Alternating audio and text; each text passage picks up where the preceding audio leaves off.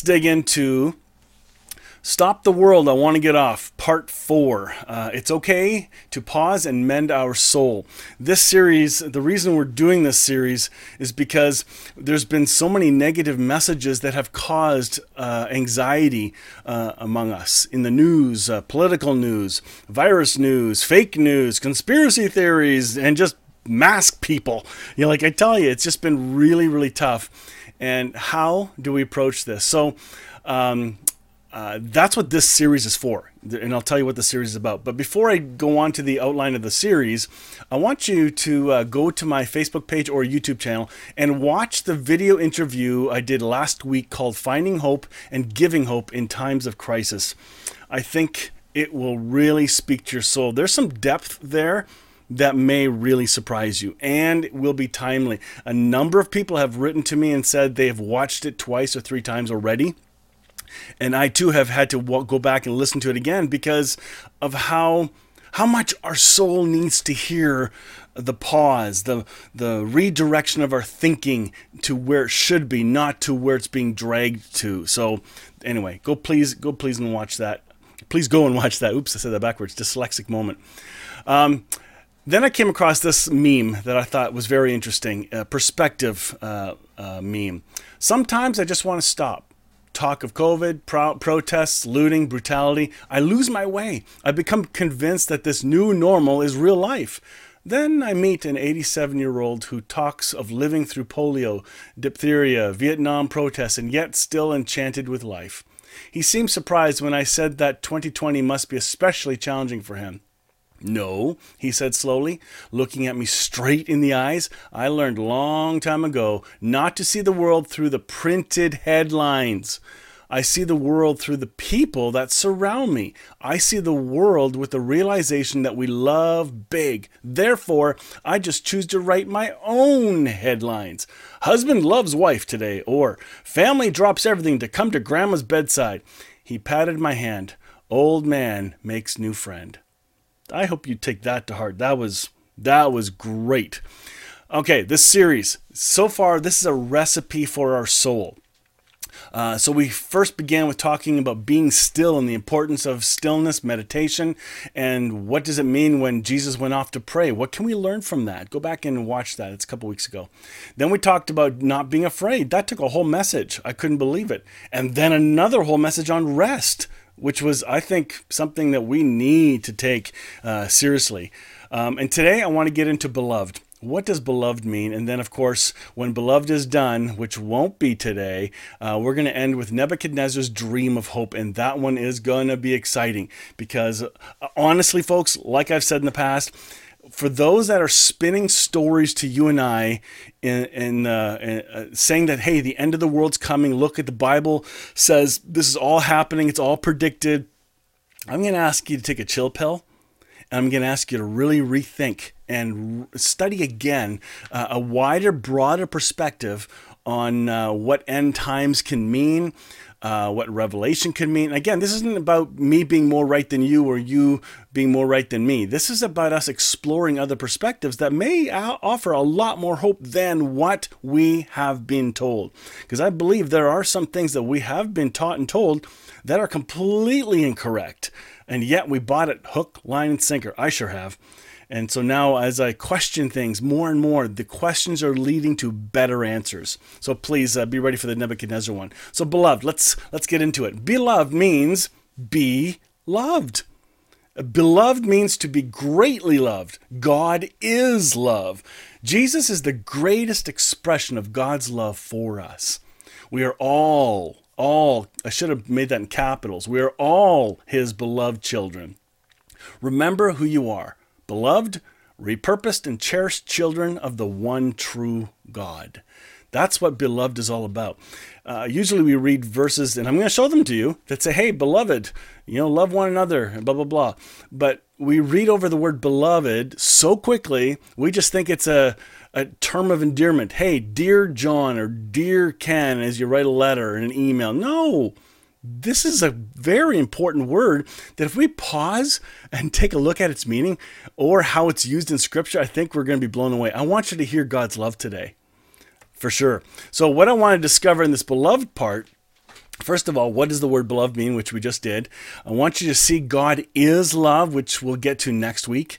I want you to see that the theme of Scripture is not about history necessarily, but it is about love. Love is the theme. Agape, Jesus is the theme of the entire Scriptures.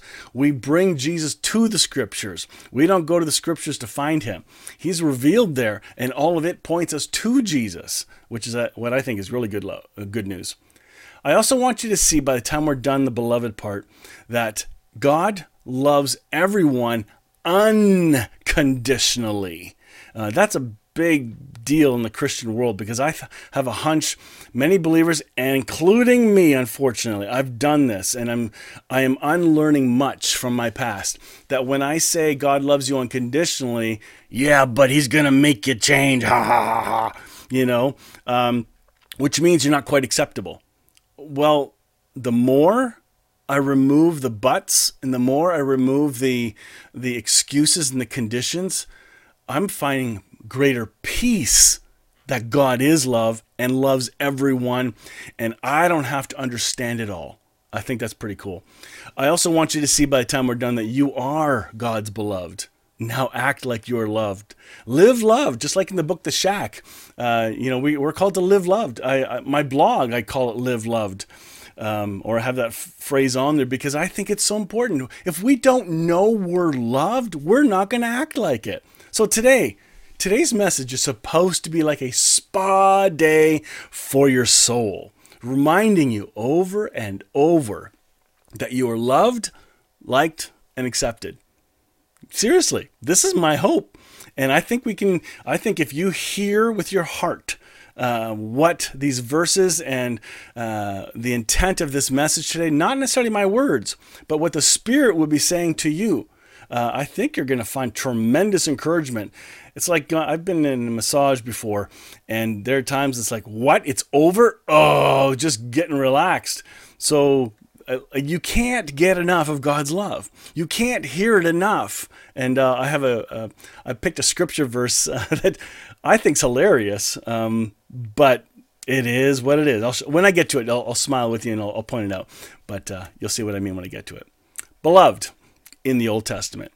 In the Old Testament, we have lots of images of beloved. One of the most popular is Song of Solomon, verses 2:16 and 6:13, and they basically say the same thing. I am my beloved's, and my beloved is mine. He grazes among the lilies. So I'm not going to read the whole thing, but this is the essence of beloved. It's the free-flowing love of perhaps two lovers is one example. This is a beautiful picture right in Scripture. We don't talk about that much in the church. We don't talk about Song of Solomon. That's the adult book that we read. Listen, that book is a amazing presentation of the free-flowing, reciprocal, mutual, self-giving, all-giving agape of God and what it can look like in human relationships. Again, a great image of it. That's all. Next, we've got Lamentations. Can you believe there's something really good in Lamentations about beloved?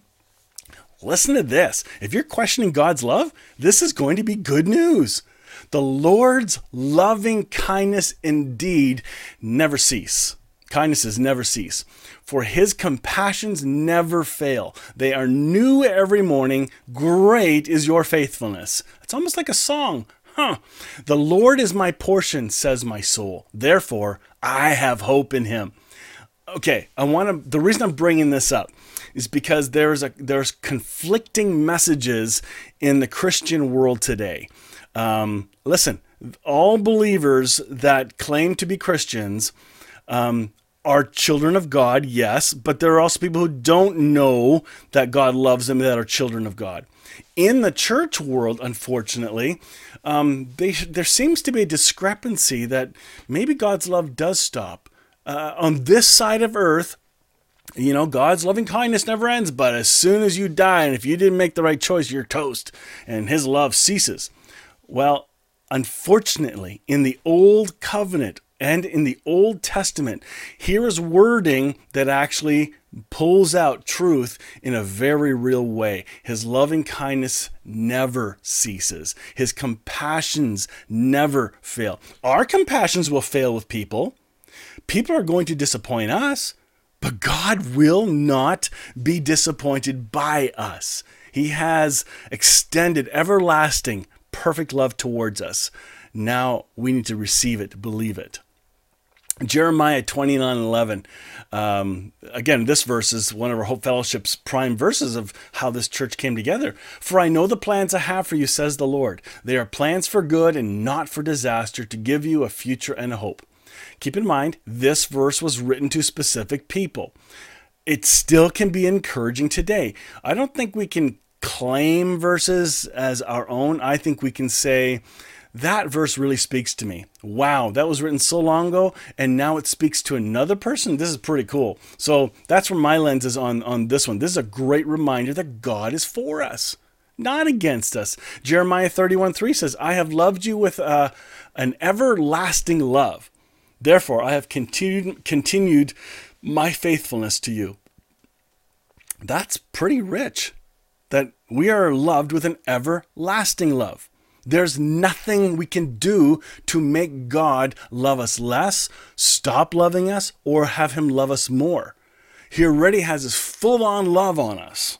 The tap's on full. The fire hydrant has been cut right off, and it's spewing the love of God with an everlasting river of life.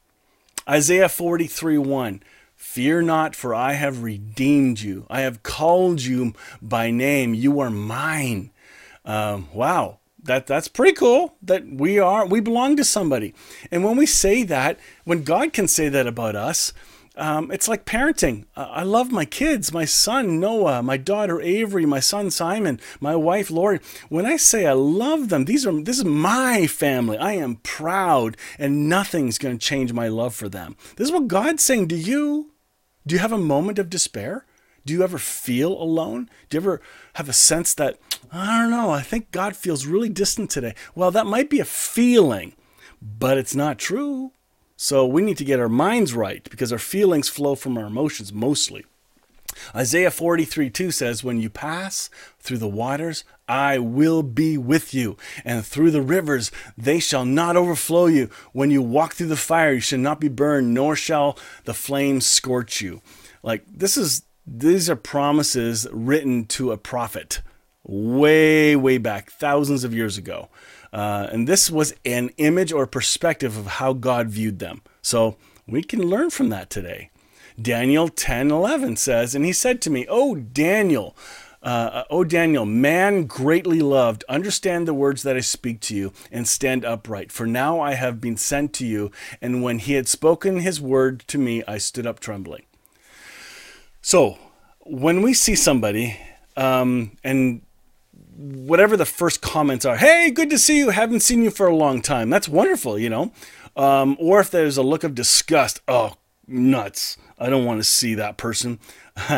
We have that. Like, there are people in our lives like that, but God doesn't do that to us. Daniel needed to be reminded he was a man that was greatly loved. You are an individual that is greatly loved. Be reminded of that today. Daniel 10:19, O man, greatly loved, fear not, peace be with you, be strong and of good courage. And as he spoke to me, I was strengthened, and I said, let my Lord speak, for you have strengthened me. That's my hope for this series, that you'll be strengthened by the truth of God's affirming love for you. You can't run from it. You can't hide. Zephaniah 3:17, this one's fun. For the Lord your God is living among you. He is a mighty Savior. He will take delight in you with gladness. With his love, he will calm all your fears. He will rejoice over you with joyful songs. There's another translation that says he'll dance over you. They'll rejoice over you. He'll dance. Like a dancing God? Seriously? I thought dancing was forbidden. It's not. In fact, if you take a look at the Jewish culture, they dance like you wouldn't believe. And not like our Western dancing, but the culture of dance was always there. The culture of celebrating. Our Western culture can be pretty stuffy. English and Canadian were even more conservative. But when I went down to Mexico a number of times, and those who've traveled with me to Mexico and those who I know down there, that culture is far more free. They're more expressive in their colors, their bright colored cars or multicolored cars, their homes.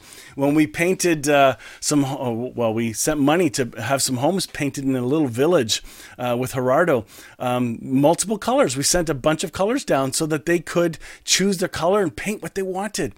They're spiced, they're excited, they're vibrant, they're expressive. And this is how God feels about you. God is very expressive to you. Depends on how you hear it. I don't know. You might be a personality that's really calm, and you can hear a bird chirp, and that's God whispering his love to you because it's your way of hearing. Somebody else, they hear an amazing song, or it's just got a wild beat, and oh my goodness, and they just sense and feel the love of God. Somebody else is out in a kayak, and they just like Rudy, my buddy. I was talking to him yesterday. He was on a little lake, and just had a calm sense of peace just being out there. Lori and I go out in kayaks every once in a while. We need to do more of it, but there's a sense of calm when you're out there where we can still hear the love of God. I think this next verse is the one I thought was pretty funny because you won't be able to read all the words because the font is too small and I wanted to put it in here. But this is going to be a great reminder. Psalm 136.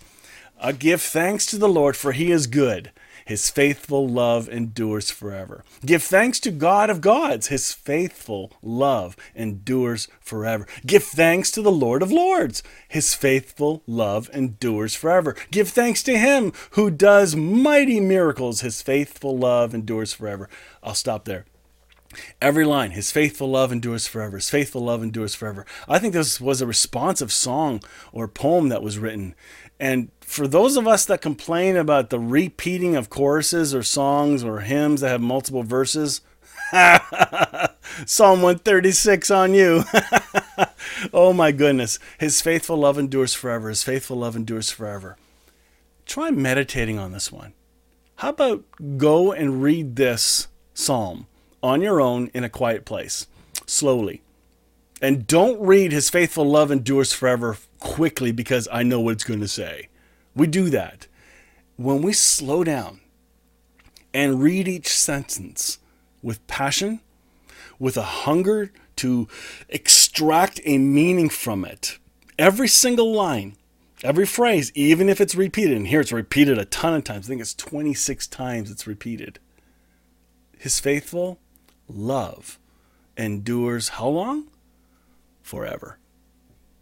I think that could mess up a lot of people's theology because some people think they can out-sin God. I don't think you can. I think it's impossible. In our human world, yes, we got some terrible people let me rephrase that. We have people, blind people that have done terrible things, but they're still children of God, no matter what. They've done the harm from their darkness, from their blindness. So, yeah, anyway, really, really good psalm. Let's dig into some New Testament stuff because I think this is more and more good news. Oh, good. I'm going to actually finish what I hope to finish today and then continue next week with a one or two. Beloved in the New Testament. I love this next story in Matthew 17:5. This is on the Mount of Transfiguration.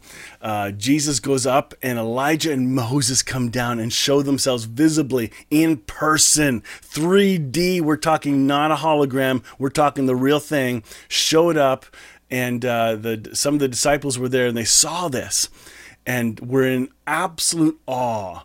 And while Jesus was speaking, I believe it was, a bright cloud overshadowed them. Oh, so it was Peter. And behold, a voice of the cloud said, "This is my beloved Son, with whom I am well pleased.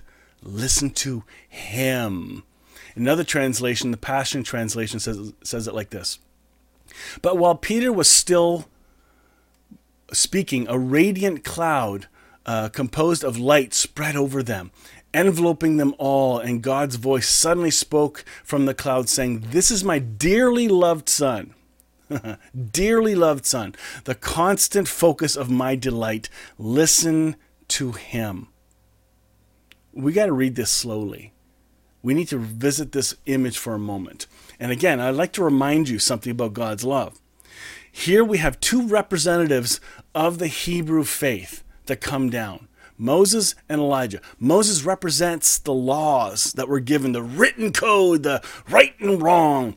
And then Elijah was one of the prophets who spoke of how we're to behave in the coming of the Messiah and blah, blah, blah, trying to give a picture of who God is. Both of them had it wrong. Neither Moses nor Elijah nor any of the prophets, and by the way, nobody in the entire Old Testament ever got God correct. None of them had a complete, perfect picture. Every one of them were flawed.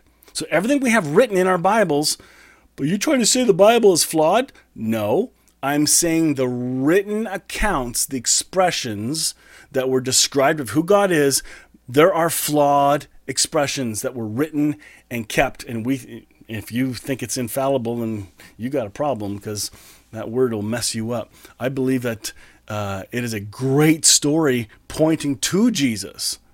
Jesus shows up later and says, hey, if no one knows the Father but me. And so this is a great picture. So here we have God speaking. This is my beloved. This is my dearly loved son, my constant focus of my delight. And here he says, listen to him. He didn't say, okay, don't forget, guys, don't listen. Make sure you listen to Moses, and don't forget what Elijah said, and listen to my son too. He didn't say that. Listen to him. And what I looked up online is the idea of listen to him is ongoing. The listening to him is a keep on constantly listening to him. That's the intent of this verse. This is good news. Next, we come to Mark 1:11. And this is when Jesus was baptized. There's a voice that spoke. In fact, twice where we hear God speak in the New Testament through Christ's ministry. I think it's only twice. And both times he says, you are my beloved son. In you I am well pleased. Or in Passion Translation, it says, you are my son, my cherished one, and my greatest delight is in you. Wow. Can we say that about our kids? I can. They are my delight. Do we ever have difficulties in relationships? Of course we do. But they're still my delight. They're my joy. And this is how God sees us. Even when I humanly mess it up, God can't mess it up. He sees us with perfect delight and is well pleased. You cannot disappoint God. It's impossible. You'll never surprise him. You're never going to hear God go, oh, shoot, I didn't see that coming. No, he's pleased with you. He loves you. He's crazy about you. John 3:16 and 17. This is a beautiful one. For this is how God loved some people who said the prayer. Oh, oops, let me reread that. For this is how God loved the world. He gave his one and only son, so that everyone who believes in him will not perish but have eternal life. That verse is quite popular, but verse 17, I think these need to go together. God sent his son into the world not to judge the world, but to save the world through him. This is the justice of God. Do you know what the word justice means? Look it up, study it. You're going to have a bit of a jaw drop. It does not mean payback system. It does not mean if somebody, you crash in someone's car and you got to pay for the damage. That's not what justice is. Hebrew justice, Roman justice that the Romans instituted, which is where we get our Western concept of justice, of level field, is more of a payback. But God's and Hebrew justice is put back, not payback, but put back to its original state. We need to know our true identity, to realize who we really are, so that we experience the salvation of God. The salvation is Jesus revealing himself in us, just like the Apostle Paul said. He was pleased that God revealed Christ in him, not to him. We don't have to reveal Christ to people. We can stop that now. Instead, let's reveal Christ in them. The light of the world is in all. It's quite powerful. Get them to believe. Ask them to believe this amazing reconciliation. John 15:9, another really powerful verse. Just as the Father has loved me, I also loved you. Abide in my love. Passion Translation says it like this: I love each of you with the same love that the Father loves me. You must continually let my love nourish your hearts. Wow. Okay, question is, do you believe God loves the Son? Yes. Do you believe the Son loves the Father? Yes. Do you believe God loves the Spirit? Yes. Do you believe the Spirit loves the Father? Yes. Do you believe the Son, Jesus, loves the Spirit? Yes. Do you believe the Spirit loves the Son, Jesus? Yes. The Trinity, the triangle of pure love. Like, what kind of love do you think that is?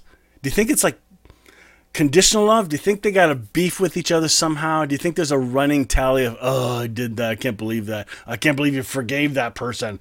No, none of that happens in the Trinity. So Jesus just finished saying, just like God loves me, I love you.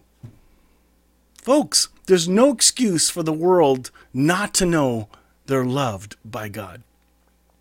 Even those that do terrible things, I'll bet you start to swarm them, drown them in the love of God. They're going to begin to experience it one way or another. Let's not react. Let's be intentional in how we love others. Are you hearing this today? Are you hearing this solical spa for your this spa day for your soul? This is really good content. Romans 1:7, to all who are beloved of God in Rome, called as saints or holy ones, grace to you and peace from God our Father and Lord Jesus Christ. Do you know we're called saints a whole bunch of times in the New Testament? You're not called a sinner. Not once in Scripture do we see anyone there called you are sinners. Jesus talked about that in his talks, but when we have Paul writing, he doesn't refer to any of the believers or the people he's writing to as sinners. When you identify someone as a sinner, you're dealing with a behavioral, a core issue. Okay? I am a saint who sometimes sins. I don't believe everything about God that he has for me, or I don't see him as I should, and I act out that blindness. But what we're reading here is we're called saints. Please see yourself as a saint. You may say, well, you don't know all that I've done and the bad habits I got. Your bad habits aren't who you are. They're just some things you do when you're not believing everything all the time. You're okay. You're a saint, holy, loved, pure, forgiven. Start believing that and watch the behavior change slowly in God's time. Romans 5:6-8. For when the time was right, the Anointed One came and died to demonstrate his love. Wow. For sinners who were entirely helpless, weak, and powerless to save themselves. Now, who of us would dare to die for the sake of a wicked person? We can all understand if someone was willing to die for a truly noble person, but Christ proved God's passionate love for us by dying in our place while we were still lost and ungodly. This verse has got to be considered for all those who think there's an us versus them. All right? Right here. There is no us versus them. There are people who believe and people who don't believe, but we're still children of God.